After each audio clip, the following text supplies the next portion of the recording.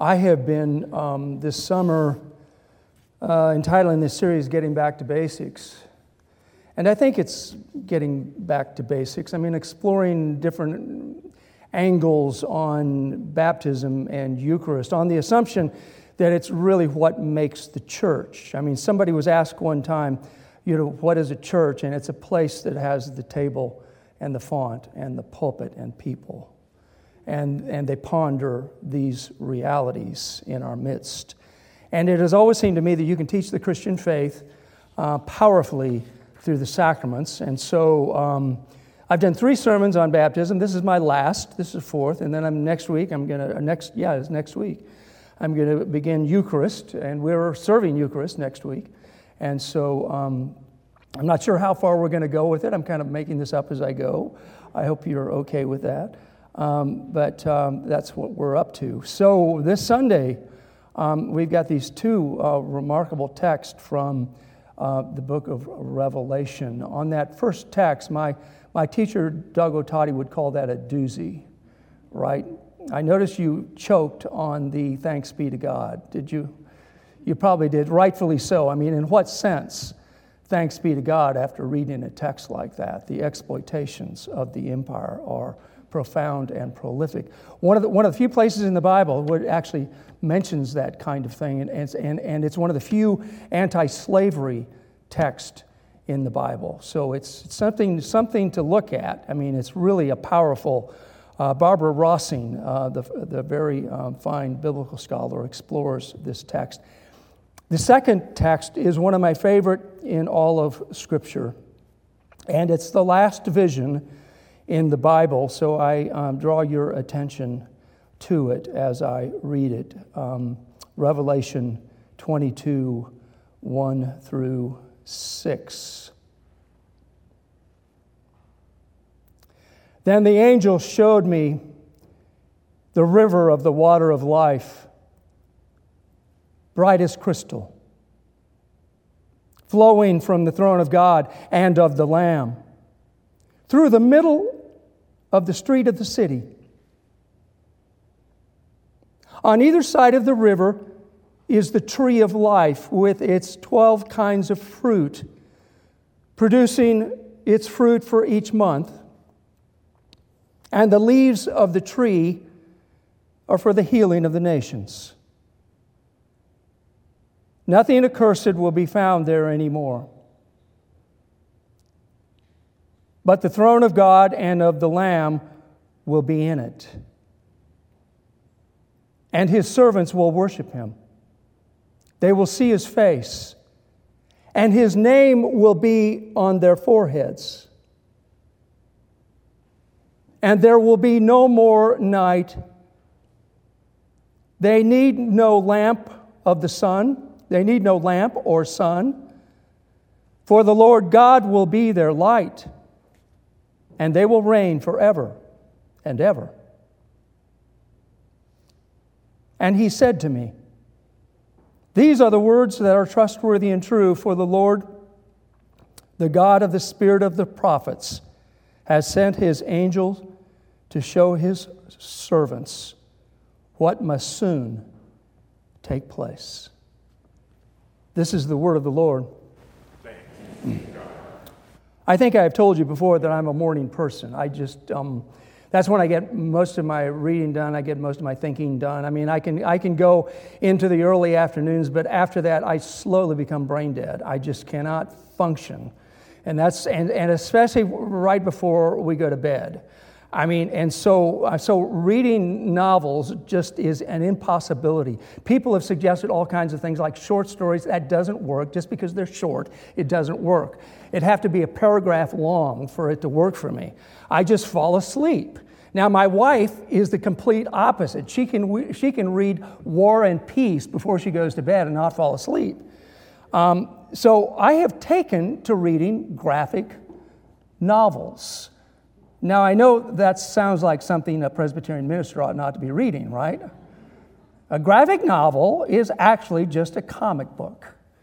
And they've made novels into comic books. Now, I know some of you are shaking your head and that you think this is not the thing that we should be doing. But I mean, again, for somebody like me, it's better to watch little people, across the stage as I'm trying to stay awake so we can go to sleep together, because it's a problem. And really interesting that of late they published some very fascinating graphic novels, because the publishers, I think, seem to think that we ought to be looking at this stuff.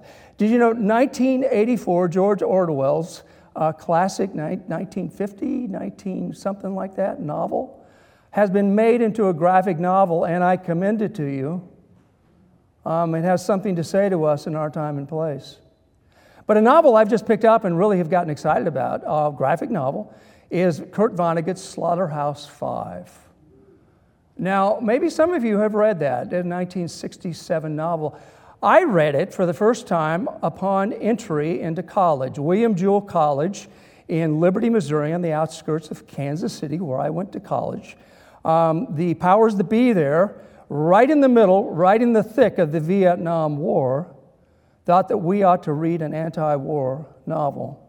And they chose Kurt Vonnegut's Slaughterhouse-Five. And they were right about that, because Vietnam was the kind of the oppressive thing that was pressing on all of us.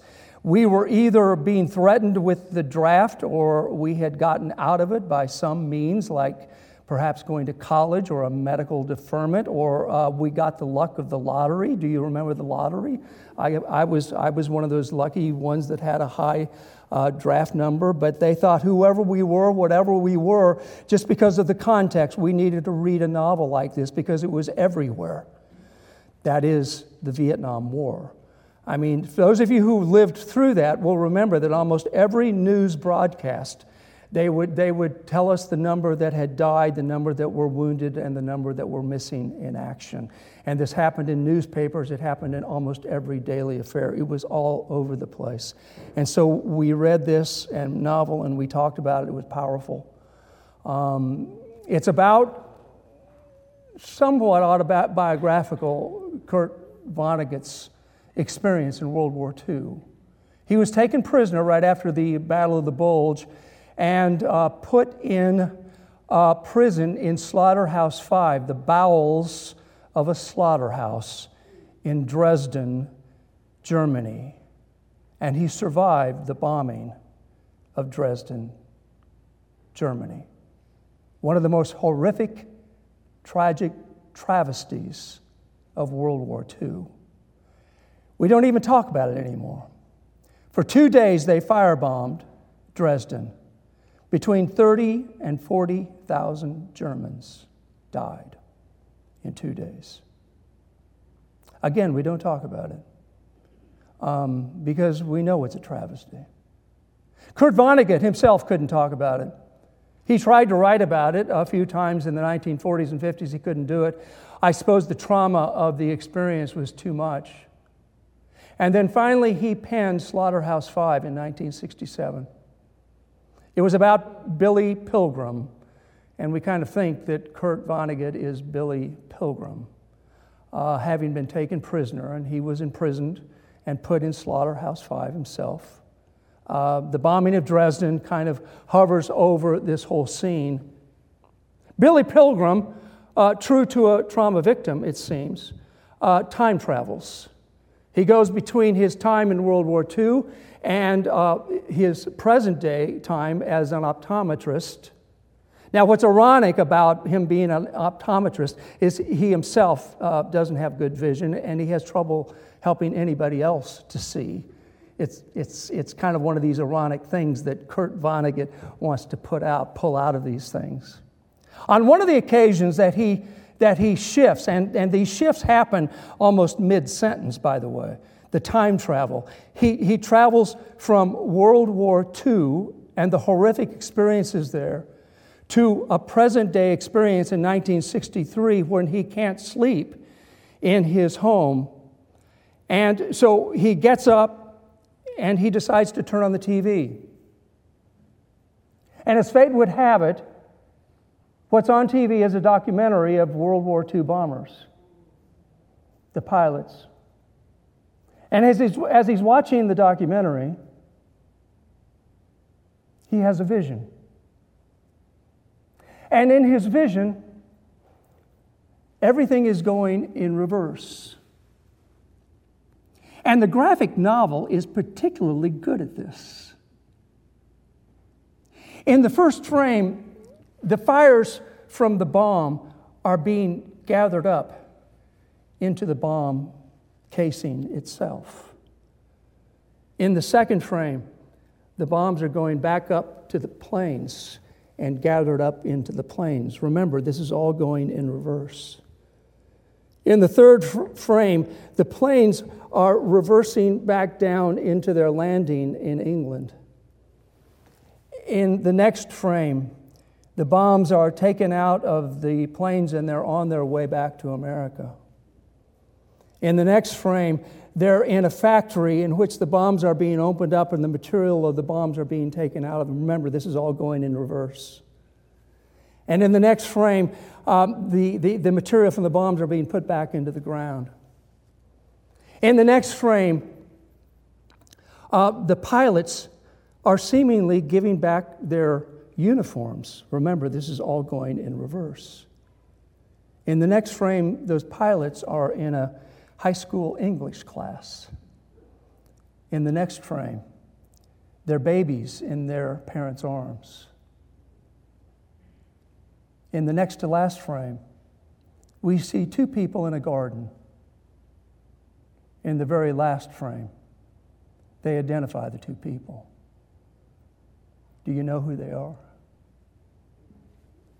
They're Adam and Eve.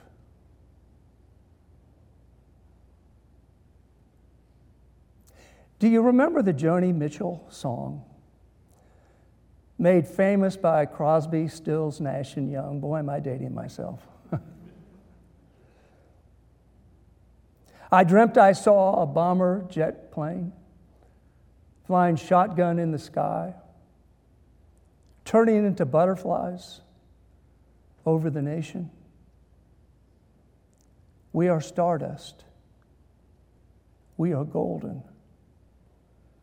And we've got to get ourselves back to the garden. You may remember that there were two trees in the garden. One was the tree of the knowledge of good and evil, the partaking of which, according to the great theologian Paul Tillich, meant a knowledge of finitude, knowledge of mortality.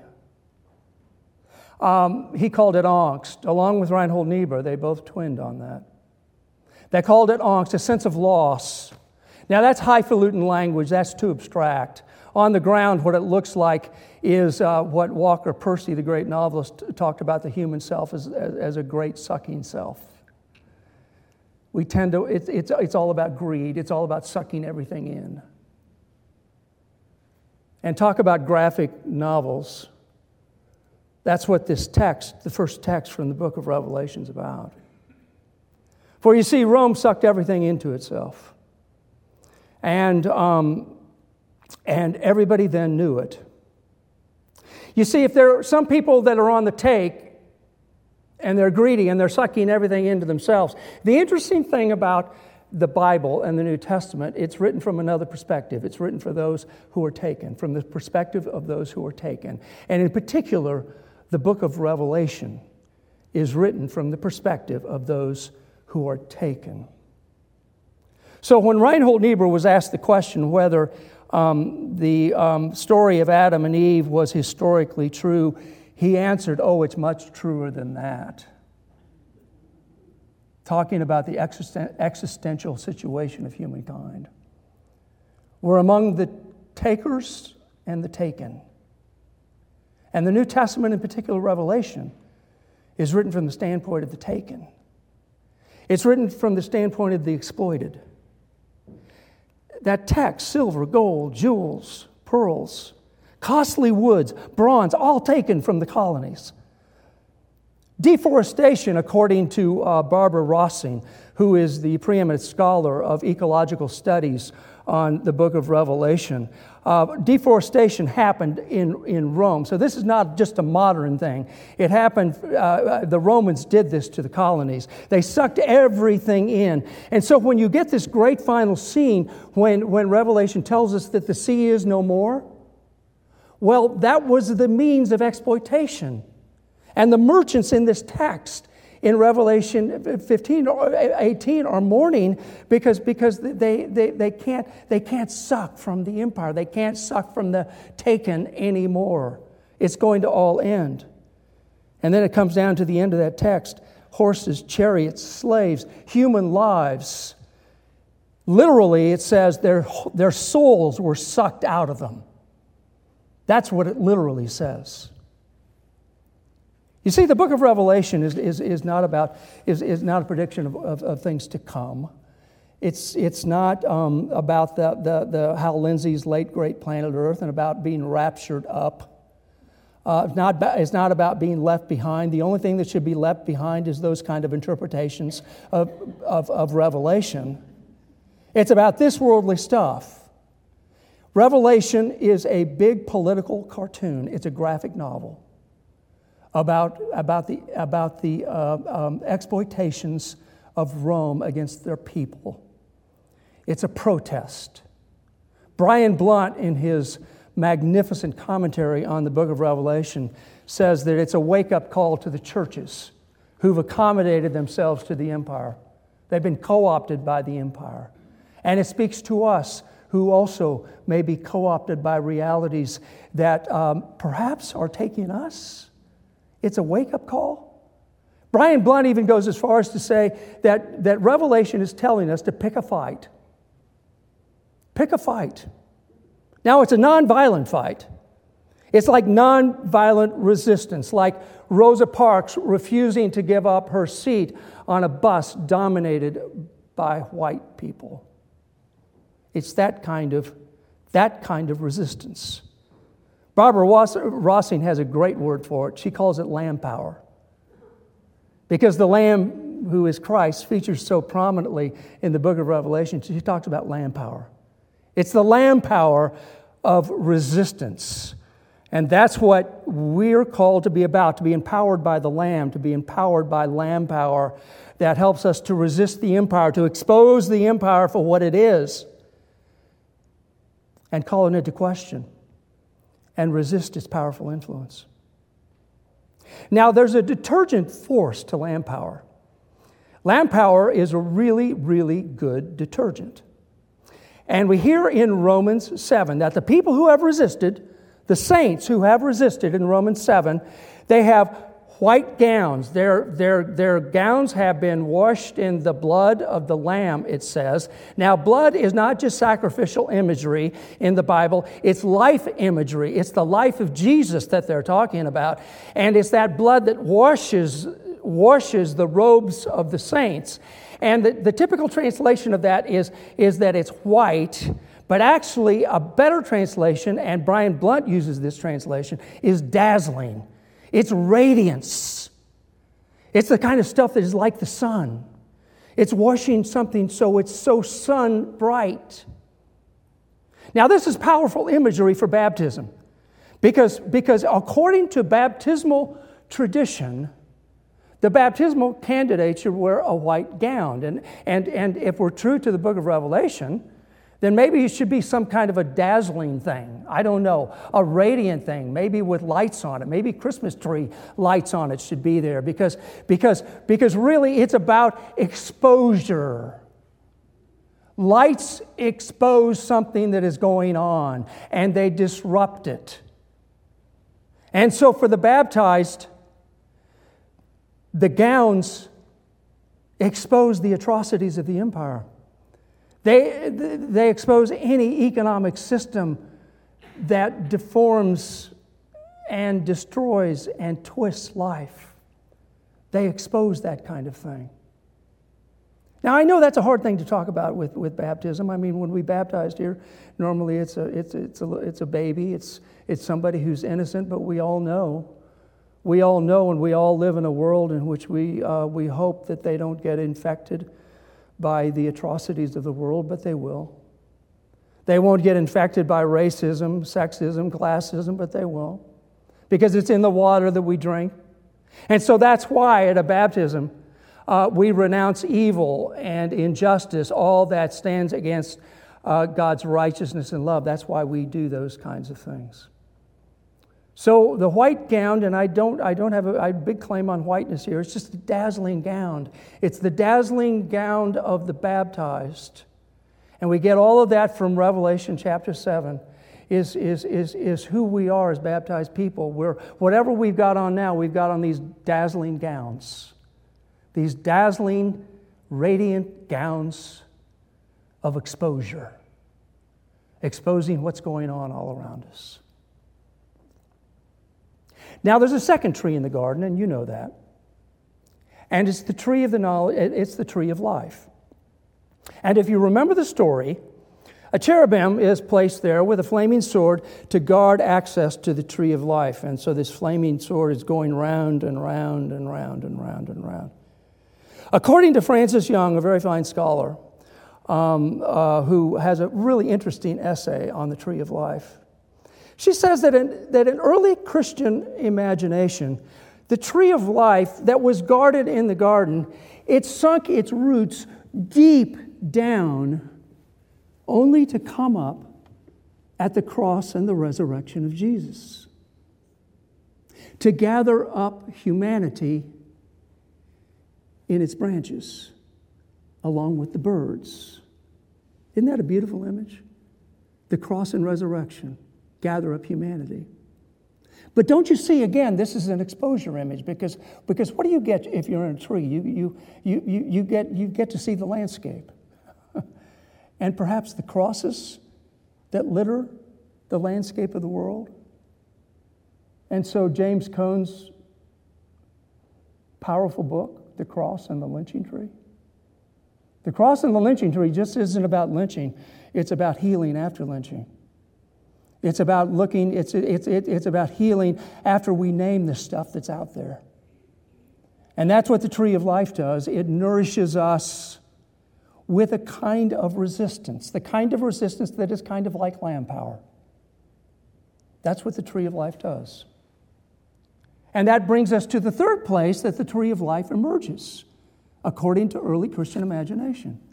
It emerges in this text, at the Lamb of God, the New Jerusalem come down from heaven, in which everything is reversed. Everything that happens in the empire is reversed. All the stuff that is taken from the empire, it ends up in the gates, and the gates are open for everyone. They're open day and night, so everyone gets access to the stuff. And the streets are of gold, and they're transparent as glass. And my interpretation, I think I've given this to you before, my interpretation is because what's the most common thing there is but a street?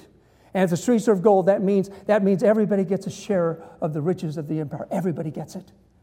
And what about the transparent stuff? Well, my interpretation is, nobody's going to probably go with me, but my interpretation is because there's no backroom deals, right? But then you get this river of life, this river that has all this baptismal symbolism in it, this river that is coming from God and from the Lamb. It's a river that's powered by Lamb power, and it comes down, and the tree of life is on either side of the river, so it doesn't make any difference on which side of the river you stand, you get the tree of life. Isn't that beautiful? And the leaves are for the healing of the nations.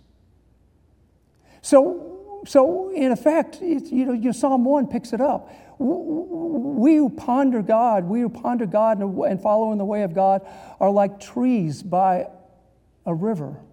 We stand firm. And the tree of life has stood firm all these centuries. From the garden to the cross to the New Jerusalem. Standing firm against Pharaoh, against Caesar, against the Crusades, against all manner of violence in the world. And calling us to do the same. A nonviolence that speaks of the love of God that will not let us go. The one in whom we live and move and have our being. A love that is concretized in justice. And so here we are, folks. We've got these dazzling robes we're all wearing. Perhaps it's our skin. Perhaps but whatever it is, it's got these dazzling robes. Is it kind of like stardust? Maybe. Baptize people because we are golden. And because God in Christ has empowered us to get back to the garden. So for God's sakes, no, for God's sake, pick a fight. Amen.